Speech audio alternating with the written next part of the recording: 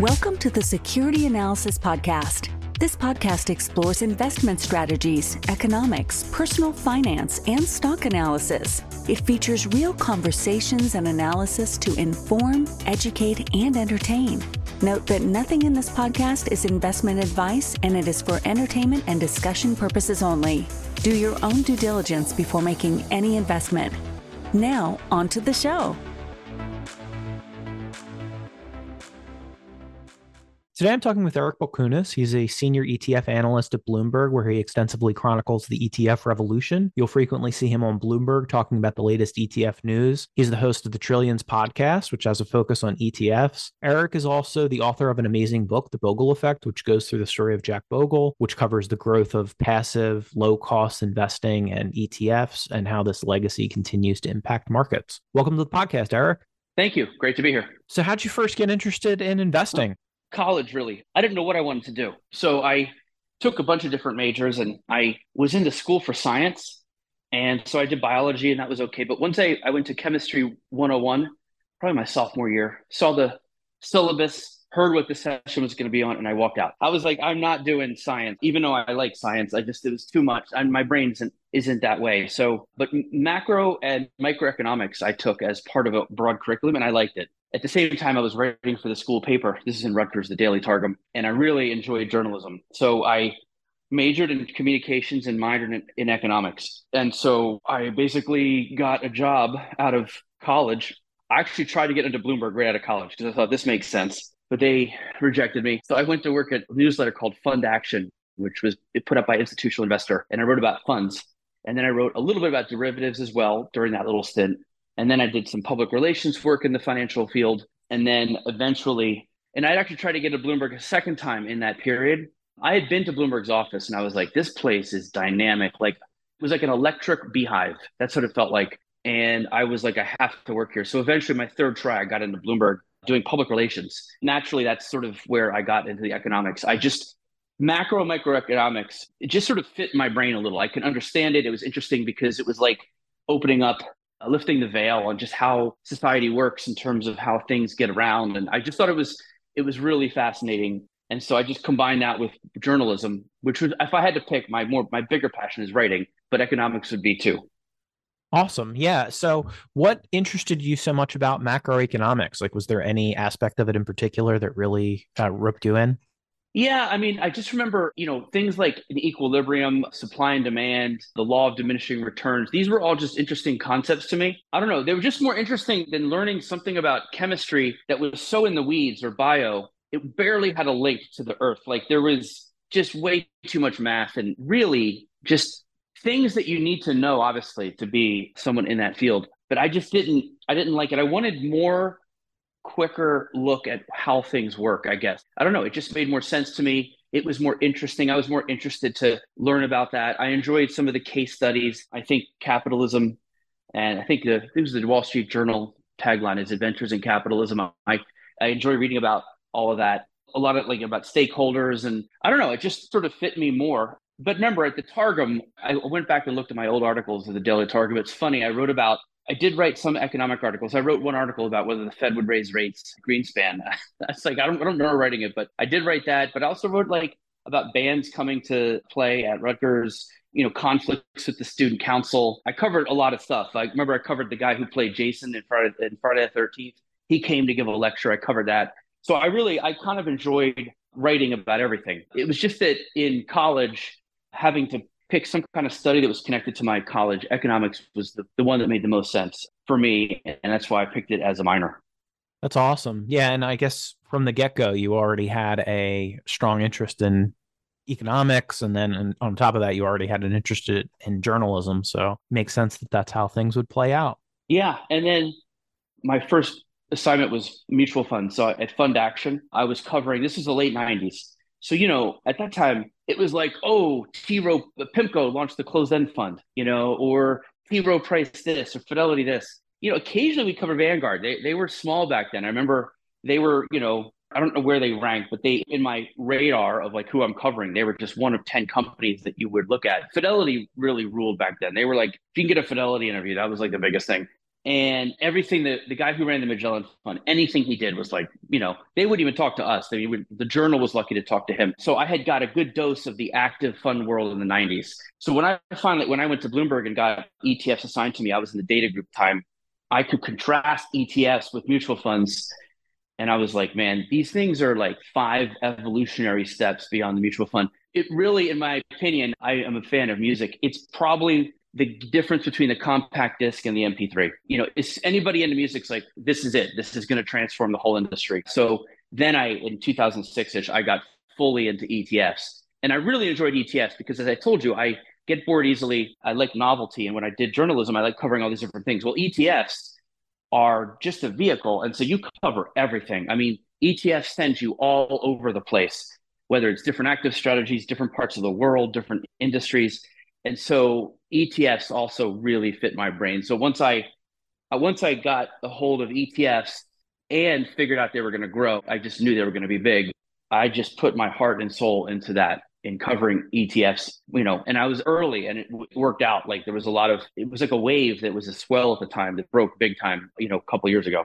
Awesome. And so high level for the listeners, like what are the advantages of ETFs versus a mutual fund?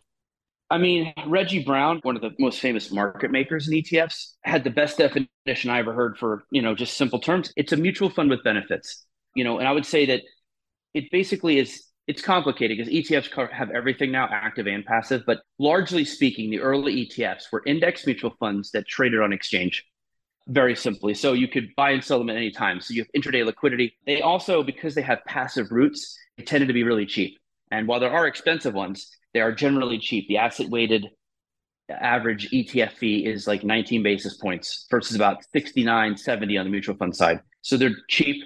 And because of the way shares are created and destroyed, they're tax efficient. If you're in a taxable account, you'll rarely see an ETF spit out a capital gains distribution. Whereas in a mutual fund, you could just be sitting there and you get one because the fund manager is trading. ETF has an interesting, I won't get into the details here, but has interesting mechanics called the creation and redemption process. And that is a really, really powerful thing. And it allows for arbitrage, which means the price of the ETF will always be close to the NAV because you can arb an ETF in basket. And it also means that you're able to exchange the shares for shares of the ETF, the underlying. So when you do that, there's no cash exchanging hands, and therefore it's not a taxable event. So long story short, that creation redemption process is like the magic sauce. We can go into that more if you like. I have had to teach classes on ETFs, and that's certainly the part where people get tripped up or bored the most. So I won't go into heavy detail there, but the mechanics of ETFs are really powerful. So we were talking about the advantages of ETFs versus mutual funds. I liked it where I heard you on another podcast call it the flux capacitor of the ETF was the creation redemption function. And so, it's super interesting. And I'll tell the story right now. The guy who invented ETFs, Nate Most, worked at the Pacific Commodities Exchange. So what he did, he took a commodities warehouse concept and just applied it to stocks and bonds. And what I mean by that is at this commodities warehouse, if you had a bunch of soybean oil and you didn't want to like trade the oil back and forth because there's a lot of physical goods, you put the oil in a locker and then you get a receipt, and then the receipts could trade. So if you got a bunch of receipts, you can go back to the locker and get a bunch of soybean oil. If you had a bunch of soybean oil and didn't want to carry it around, you could put it in the locker and then just have the receipt. So that he just said, well, what if we do, instead of soybean oil, we'll do it with the S&P 500 stocks or, eventually with bonds.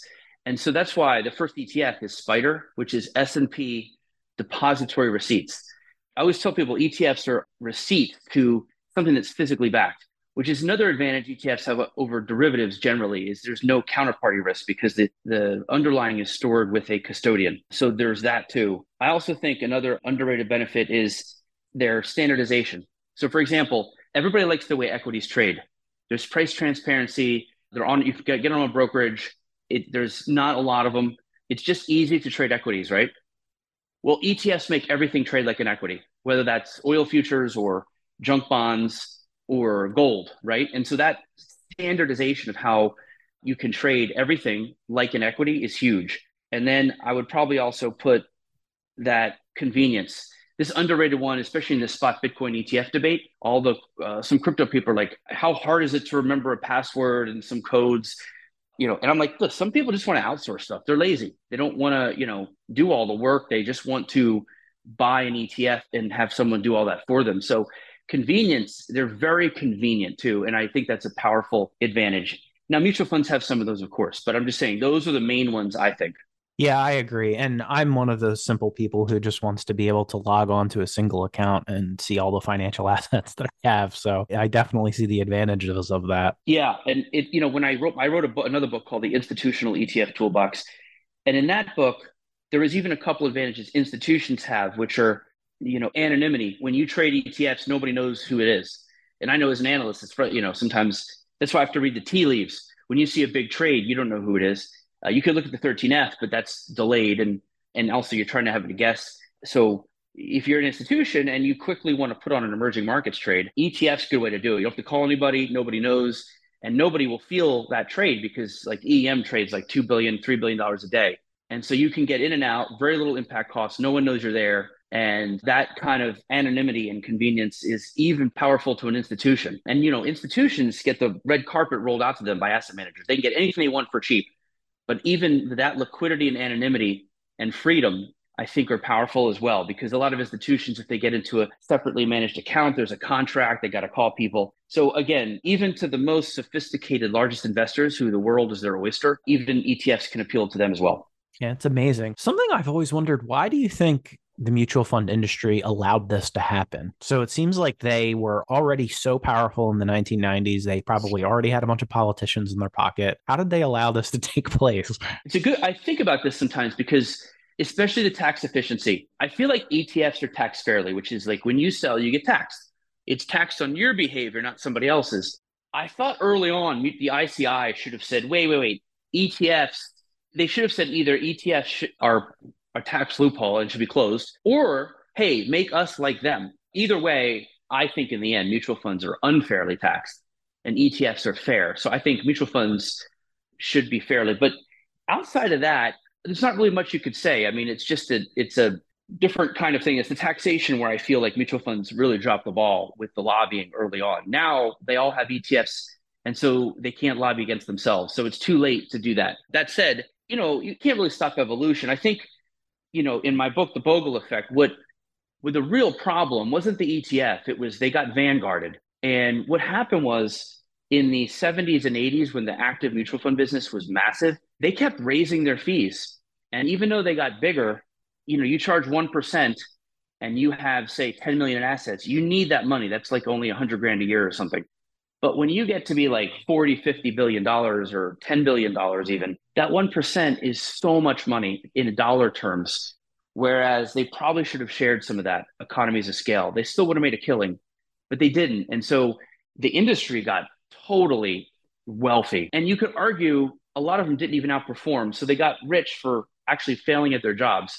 Meanwhile, Vanguard is cutting fees left and right every year, 70s, 80s, 90s, before anybody even cared or it was cool. So once like the world turned a little and information spread and Bogle had like got done enough preaching that it was catching on, it was so over for them because when Vanguard in the late 90s, 2000s, they were already down to 20 basis points and active was 60, 70. And people just started to catch on to this. And they're like, wait, so when the ETF was launched, it launched at a price of 20 basis points. Why? That's what the Vanguard 500 index mutual fund was in 1993.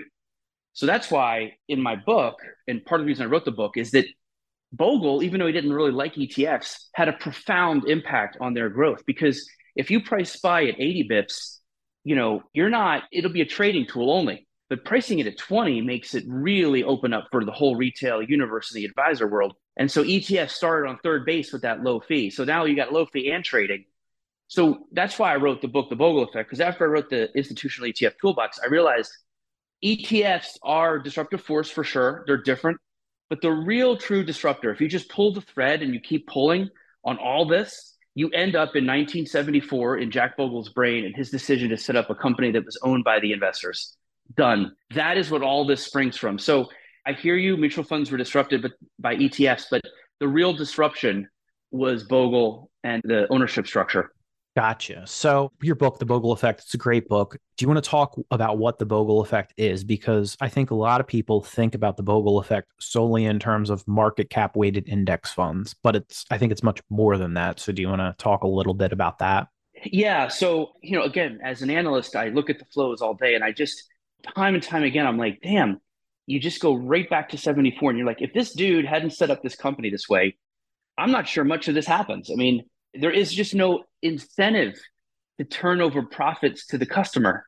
It's like some kind of like Mother Teresa act by somebody who's on Wall Street. And there's just not a lot of that thinking on Wall Street.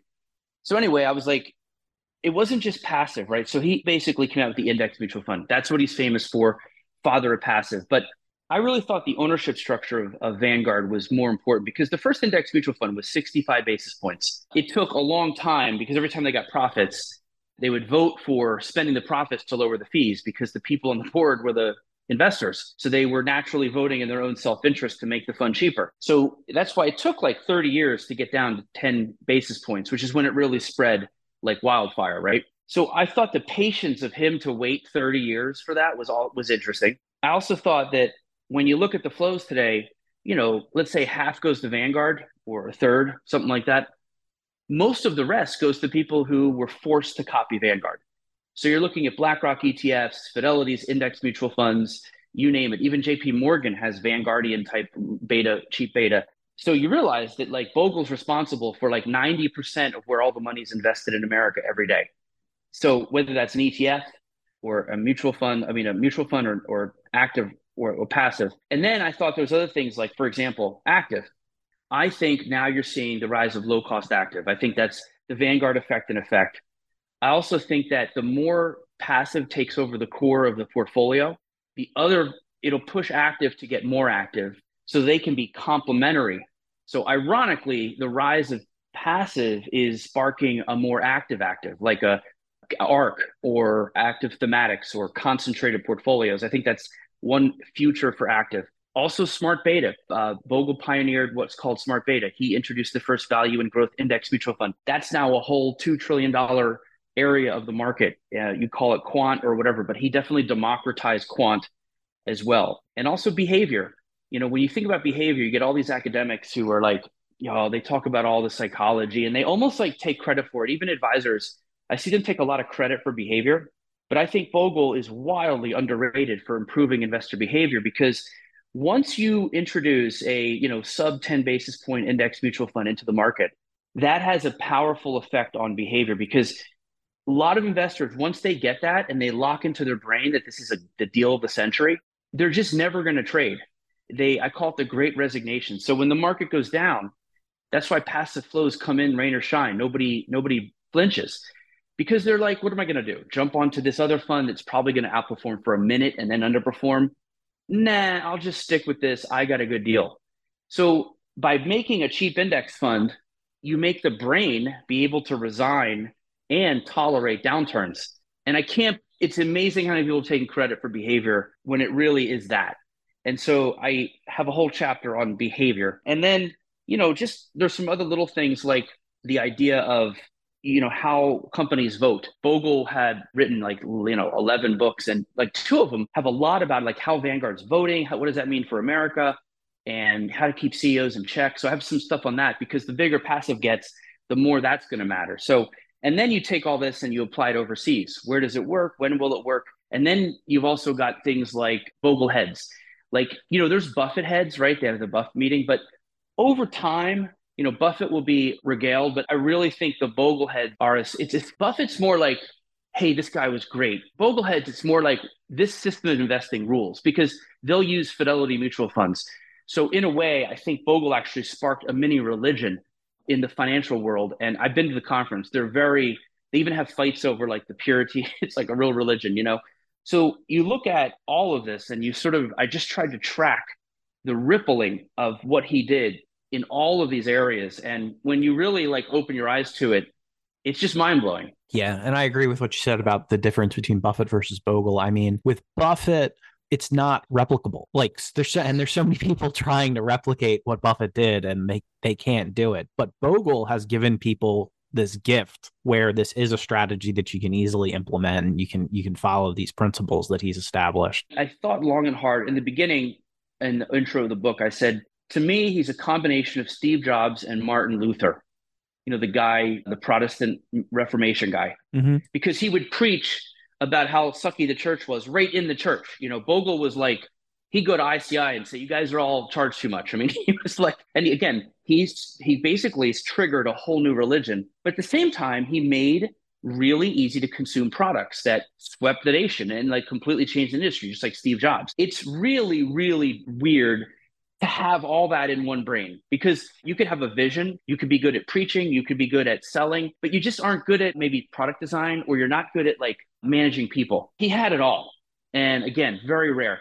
That said, he wasn't always the easiest to work with. He actually got fired from his first company, Wellington, and then the Vanguard board booted him out. So that's why I have a little bit of a punk rock thread throughout the book. This guy was like kicked out of his own band like twice, and he was very cantankerous, and he fought Vanguard constantly for about 25 years. So I can't say he was a perfect human, but certainly it's weird to have all that in one brain. Usually, if you can put like three of those things, like managing people, design, and vision, and the ability to communicate and sell, it's rare a one person would have 4 or 5 of those things. Usually, if you have 1 or 2, you're going to have a successful career. But if you get like 4 or 5 in one person, those are usually the greats. Those are the ones that stick out in history. So that brings me to my next question. So why do you think Jack Bogle did it? So he could have probably made more money personally by getting more deeply involved in active investing. Even after the blow up that happened at Wellington, he could have probably just started some new active fund and made more money personally than he made at Vanguard. So why do you think he did it? Why do you think he went on this mission? That's a great question. This is part of why I wrote the book. I wanted to get to the heart of the matter. Like, why would this doesn't make any sense? This is still the only company that's mutually owned. It's wildly successful, yet nobody's copied it. That's weird, right? Well, because there's just no economic incentive to do it. That when I asked everybody, they said, well, because there's no incentive to do it. Well, the thought was like, well, why did he do it? Nobody really had an answer. They're like, it's a good question. So I was like, let me explore that. So I have a chapter called Explaining Bogle. And I basically went through why I think he did it. And the first thing big time is that if you are old enough to have ever had a person you've known who's lived through the Great Depression or is from a World War II generation, they're just different, right? They're generally way more thrifty. His son said that he wore the same khakis for 40 years. He just didn't have a love for money. Like, he didn't have that gene, that Michael Douglas, Gordon Gekko Wall Street gene. He just wasn't built like that. I also think that his great grandfather was a rabble rouser guy, and he wrote a couple pamphlets about how the insurance industry was ripping off firemen. And Bogle loved this guy, whose name was something Bannister. I forget. I have to look in the book. But this guy had a book where he wrote, "Gentlemen, lower your fees." And I'm like, man, that's what Bogle says. So there was a little genetics involved. And I also think another thing that was huge in Bogle's mind was the 60s.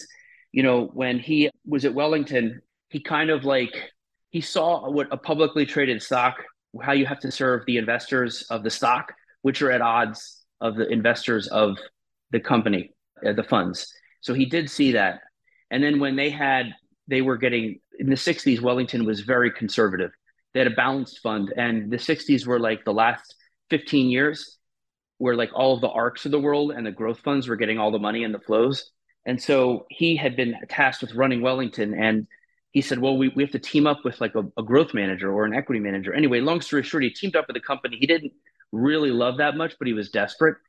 And they kind of like screwed up his company, but he had given them too much voting share. So they fired him after the 60s market dropped and everybody in the 70s bear market hit. Everybody was fighting with each other at that firm. Anyway, in order for them to I won't go into details, but there was a quirky legal situation where Bogle was still the president of the funds themselves, whereas they were president, or they had voting control of Wellington, the company. And so they each had a little leverage. And so in order to work out this disagreement, or like who should do what, because they really hated each other, they came up with a solution that the board could agree with, which was Bogle will do the back office work. And when they set that company up, he made it mutually owned because A, he saw serving two masters was hard, but B, it was a way for him to not look like he was getting a lot of money out of the deal. So Vanguard, the back office, was born really out of necessity. So there was some sort of necessity or luck, I guess, in a way for this to happen. But you have to ask yourself, if another person was in that situation, they probably just say, oh, the hell with it. I'll just go work at Goldman or something. Yeah. Well, he could have worked anywhere, right? He was very popular in the industry. So I still give him credit for choosing that, even though when I interview people, they were like, well, there was a lot of circumstance. And I'm like, so yeah, there was definitely circumstance, but there was a lot of circumstantial things that had to happen for this Vanguard mutually owned structure to exist. It almost as if the universe was willing it along. But Bogle certainly was the right guy. I just don't see anyone else purposely doing it. So those are some of the reasons that I think he did it. And then I also think like, like a lot of people who go to Wall Street, they don't want to be loved. They just want to be rich, right? Powerful. Mm-hmm. I think Bogle wanted to be more adored and revered. And I think a lot of people who want that go into like the arts or entertainment or religion, right? This is not the right industry for that. But he was almost miscast in a way. He didn't have that gene for like, I want all the money.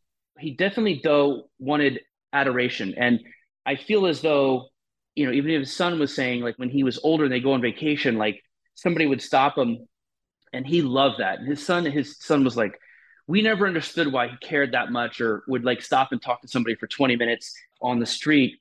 But he really, really, I think, liked that. And I know his dad couldn't hold down a job. I think he drank a lot. I think there was some need to be loved or liked.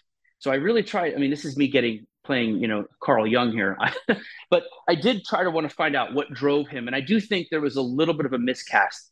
What fills somebody's void inside who moves to Wall Street, especially in the 70s and 80s? He didn't have that, but he did want to be loved and liked a little more than he liked money. And I think that had to play into it a little bit. So that's the best I can do to explain why this happened. But I went as deep as I possibly could, because again, this is like studying an anomaly in physics. Just doesn't fit the rest of the laws. And so I think it's worthy of this deep of a dive.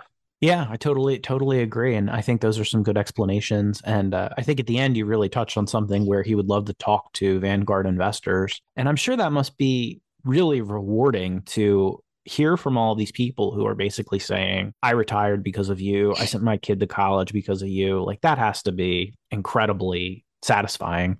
Oh, yeah. I mean, he saved letters. He had like boxes of letters and he wrote people back. And I know just from interacting with myself, he wrote a lot. I mean, everybody I talked to said that they get letters from him, emails. He took the time to do that. And when he started Vanguard, he actually didn't do any marketing. He liked that it was small. And he kept saying, these are all like actual souls and humans. And we can't forget that. So as Vanguard got really big, he didn't like it.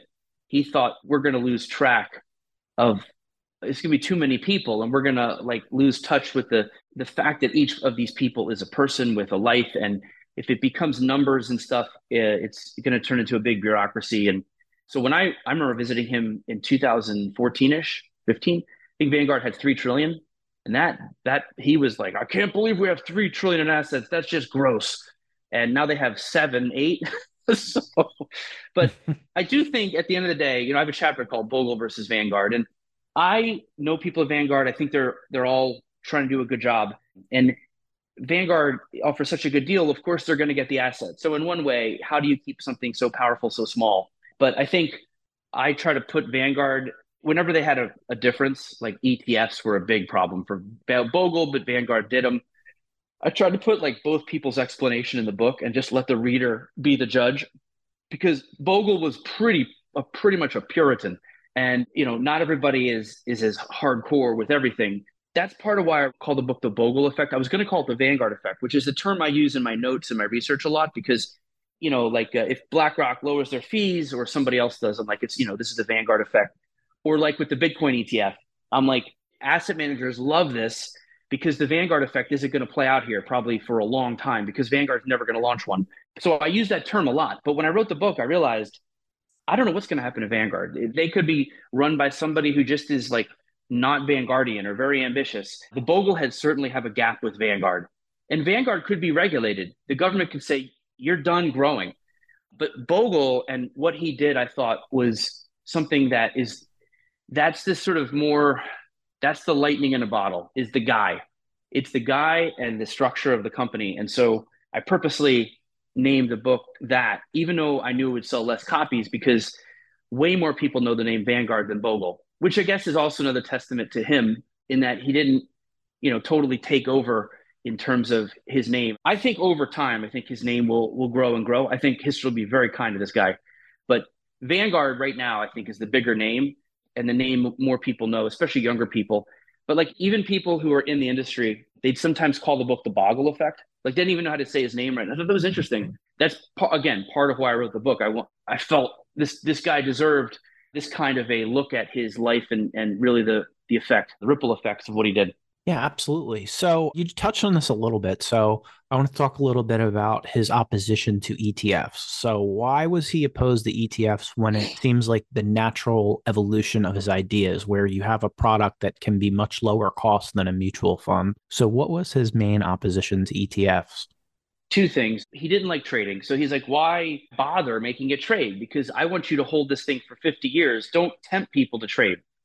And so that was one. He just didn't want his fund to trade. Number two, over time, he did not like all the quote innovation, all the thematic ETFs and all that kind of stuff. He thought a lot of that was just marketing. He called ETFs the greatest marketing invention of the 21st century. He also equated ETFs to like handing an arsonist a match. He thought investors are their own worst enemy. It's better that they're in a mutual fund. But even his closest friends disagreed with him on that. Like Rick Ferry, who's like basically president of the Bogleheads, what's his name? Burt Malkiel. These are big fans of ETFs. ETFs was one of the areas he was a man alone in. And I think I would go in and when I did my interviews with Bogle, I spent like, I don't know, a couple hours with him a couple times. And I was an ETF guy. And at the end of the day, he'd be like, well, the SPY trades, it turns over 3,000% a year. And I'm like, yeah, but that could be like five institutions trading a lot of money. There could be 70% of people in SPY just sitting there for 20 years. You can't untangle the volume number. It's a gross number. It's a blunt number. So I think ETFs to me, I say are like the Plaza Hotel. The lobby could be bustling, but there's plenty of people just asleep in their rooms. To me, that's sort of, and if you just go in the lobby, you'd have no idea. So I think Bogle got hung up with the action in the lobby. And I think he would admit that though. But then he just, I don't know, he would always be like, but they still trade and this and that. And then I went over to tax efficiency and he'd be like, okay, I'll give you that. They're a little more tax efficient, but people are trading them, so they're going to get taxed anyway. And then like with the innovation, this is where Bogle could be really funny in like his savage way.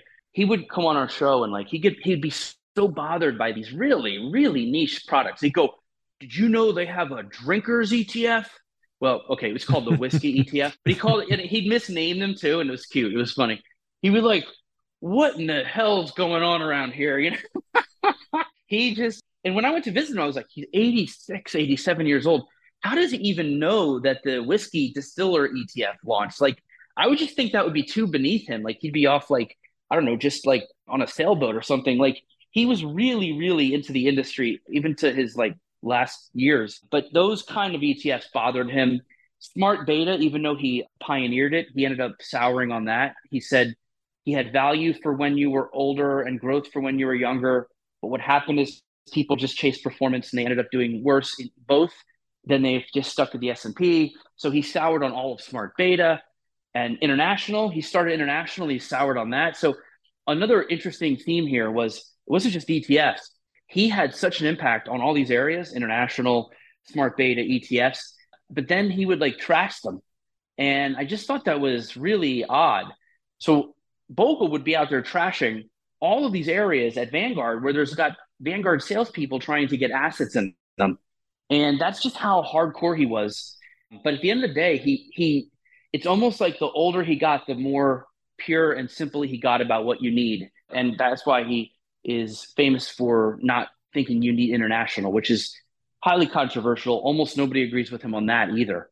And so he just was like, really just the S&P 500, or the total market, you're pretty much good. So, again, he could have though eaten that because his company that he set up has people working for those areas, but he would crap on all that. And I just, again, that was part of the fascination was that he was like punky even to his own company. But I guess he was just trying to adhere to what he thought was the truth. Yeah, absolutely. So where do you think the effect goes next? So you've gotten basically you can get exposure to the broad market for free. You can get exposure to multiple asset classes for almost for free. So what do you think are the next phases of evolution for this effect? Yeah, good question. Two places I'll go to. One is active, right? So we know that passive in the core has made active more active. and it's made for some pretty crazy stuff like thematic ETFs, which again, they're more viable because a lot of people have a hot sauce bucket in their portfolio looking for really wild stuff. But the core, that cheap beta core, people are open to putting a little active in there, but active has to be cheap. So what we're finding and what's actually playing out right now is that active is having to reprice itself to account for the fact that beta is free. So we call it beta adjusted fees. So if your active share is low, like DFA or Avantis or capital groups in the middle, you've got to charge a lower fee. Advisors are willing to buy active again, but they just want to pay for the active. They don't want you having like Apple and Google and JP Morgan in your portfolio and charging them 80 basis points. Either have to be really different and serve up something special, or lower your fee to a beta adjusted point. 40 bits seems to be the magic number. Once these funds have gotten below, they've actually started to get bites. So that's part of the Bogle effect is now just playing out in active. I think that's where it's happening now. Then the next place it's going to go is the advisor world. I think the advisor world, they all move to be the fiduciary model where they get paid as a percent of their assets, but a lot of them charge 1%. And remember that example earlier on in the podcast where I said active mutual funds in the 70s or 80s missed an opportunity by not sharing economies of scale. Because when you charge 1% and you have 10 million, you need that money. But when you charge 1% and your fund is up to 10 or 20 billion, you have so much more money than you really should have. You're making more than like heart surgeons times 10. You should share some of that in the form of lower fees. Advisors are now in that boat. I feel they're active where active managers were in the 70s or 80s. And what's interesting is they're carrying the mantle of Bogleism. They're like, hey, we love cheap, but they charge 1% and they still get the bull market subsidy. And as they get bigger and bigger, I try to tell them, make sure you take care of the customer because you're going to get Bogleized yourself because Betterment and Vanguard itself now has an advisor that's 30 basis points to 5 basis points. And Rick Ferry is out there saying he wants to be the Bogle of advisors. And he's interesting because advisors are consumers of all funds. So nobody messes with them. So they get to control the narrative out there. But Rick Ferry is an example of somebody who doesn't care. So he touches that third rail and talks about their fees, but you can see them get all bent out of shape. Yeah. So those are funny. That's always funny on Twitter. I love it when Rick just decides to mix it up with all of the FinTwit advisors. It's pretty amusing to watch. They are not used to it. It's like, whoa, how dare you? I'm the one who's supposed to talk about the fund fees. So yeah, I do think that advisor fees are probably the next area that's going to get Bogleized. Vanguard itself has a cheap advisor, but so does Betterment. And I think, the hourly movement where you get paid per hour, I think could grow. But what's really weird about the hourly thing is like, if you go into an advisor and they charge you for the hour, they could say, well, it's $1,000 for an hour. And you're like, that's crazy. But that is peanuts compared to how much you pay them if you give them like 1% of your assets and you have a couple million. Yeah. It's weird how the mind works. So psychologically, that percent is easier to stomach. But I think over time, as people like Rick and hourly people really show them, I think the advisor world is going to get Bogleized next. I think, and that's a huge world. That's $30 trillion of assets in the advisor world. So I would go with those two areas. I think areas like private equity and hedge funds, I debate whether those will ever get Bogleized. I think those are always going to be areas where institutions love the exclusivity and they actually are fine paying up. And those are areas Vanguard probably won't compete in.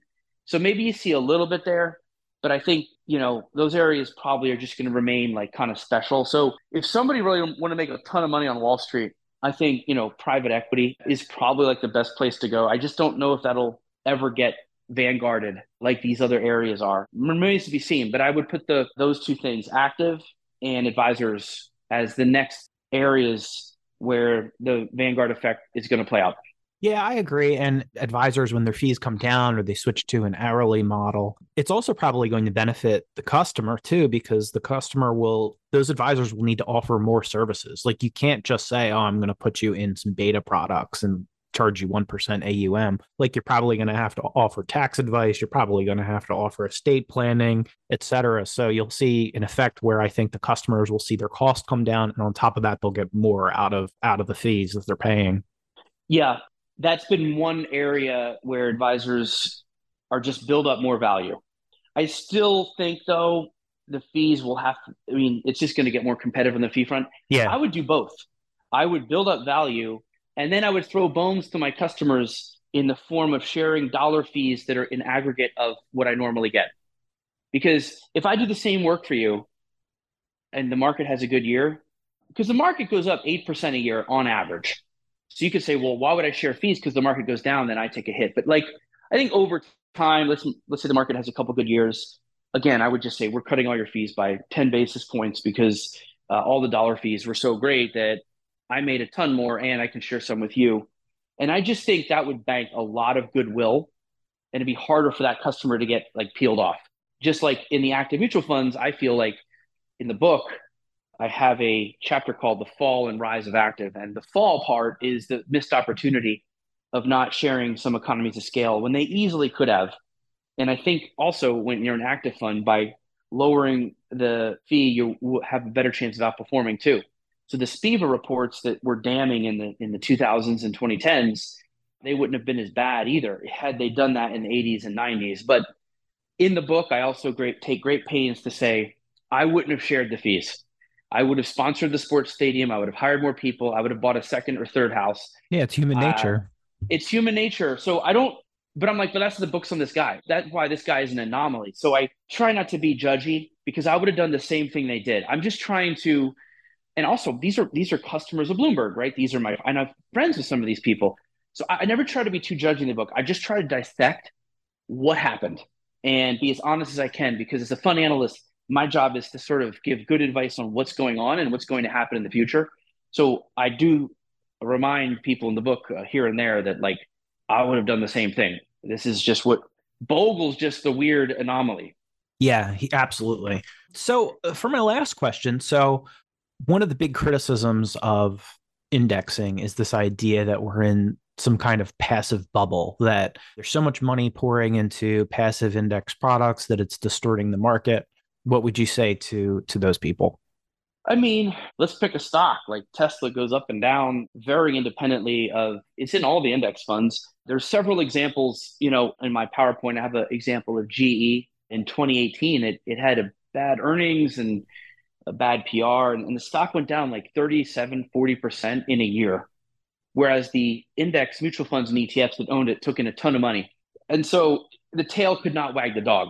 Now, would GE have gone down 45% instead of 40% because there was a bid coming in from the passive people?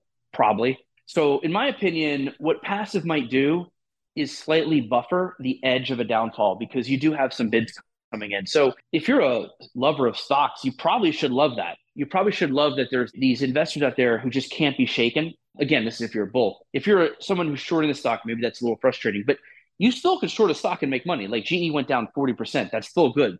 Maybe it would have gone down a little more without the passive bid. But, I don't really have a problem with it because also when you say passive, like the Russell 1000 is different than the S&P 500. The S&P 500, you actually have to qualify to get into it. You can get kicked out and there's even a human committee who can like override all of that. So it's kind of active in a way. And when I look at stocks like Macy's, it got kicked out of the S&P, Tesla got added. Why? Well, because active mutual funds, active managers decided Tesla was worth more, so they bought it. And the market cap went up, and then it qualified for the S&P. Whereas Macy's, they didn't like it. They sold it, and the price went down. The market cap shrunk. It got kicked out. So in a weird way, passive is really just following the lead of active. They are free riders. That is the truth. And so I do find that active sets the prices and they're doing a fine job. Where I think you might find some legit concerns is one in the voting. Passive gets big. Vanguard now owns 8% of every company in America. That's a lot of voting power. BlackRock too. That's a worthy topic of discussion. And I think they're going to try to decentralize that voting and let the investors vote. I think that will go a long way to solving that one. The other one is the more passive owns and the more disciplined they are, the more you might have GameStop type situations where if you have more and more passive ownership, there's certain stocks, not like an Apple, but maybe like a mid cap or small cap, where you could have a group of people kind of like mess with it because there's just less active volume. So I do think you could see some more volatility in some smaller names because there's less trading going on because the passive blob is just doing nothing. But I would say those are some concerns. I try not to blow them off. But this whole idea of like passive ruining everything, I don't know. I don't buy it because sniff test wise, you still see stocks go up and down in a hurry based on earnings and other variables, and they should. It's when they don't, like I would be more worried. But at the end of the day, all passive, truly passive funds might own, I don't know, 15% of the stock market. If you throw in some institutional SMAs, maybe you get to 20. But then you're like smart beta, I would consider that actually active. It's just rule-based active. So that sometimes gets counted as passive. So when you really start to untangle this, I just don't find it to be that big of a deal. I asked Buffett the same question. He actually answered my email for this book. I asked him a couple questions, and one of them was, do you think index funds are too big? And he goes, well, no, I still recommend people buy the S&P 500 who are like, novices. But, down the line, it could be an issue, but that's an issue for another day. So it's possible, over time, there could be a point where, I don't know, passive's too big. I'm not sure. But the good news is active is getting so cheap now, and it's starting to take money in. So as the Bogle effect has hit active and active's responded, I think this will take care of itself naturally, which is why I really think though this whole trend is not active to passive at all. It's high cost to low cost. And so that's why I think this active renaissance is good because, and it's part of, again, the Bogle effect. So I think the market will sort this out as these companies get cheaper with their active, the money will respond.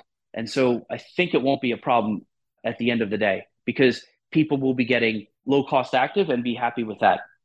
Yeah, I agree with you on all points, particularly when you're talking about if you just look under the hood and you look at individual stocks like GE or Macy's or whatever, you can see that it's not like these stocks are just going up for no reason just because they're big, like people are reacting to fundamentals. So do you have any parting thoughts for the audience? Anything you might want to add?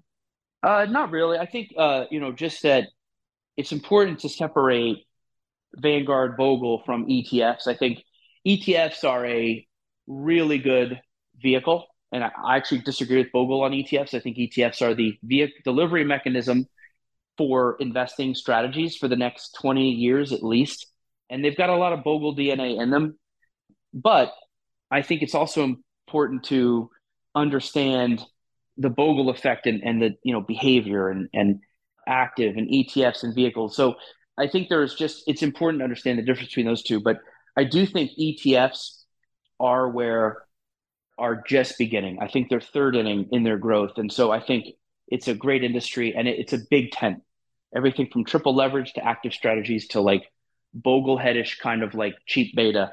And so it's a fun area. And if I've just parting thoughts, if people are, interested, obviously we do a lot on Twitter and that's like free, way to sort of follow ETF information as well as some of these other trends.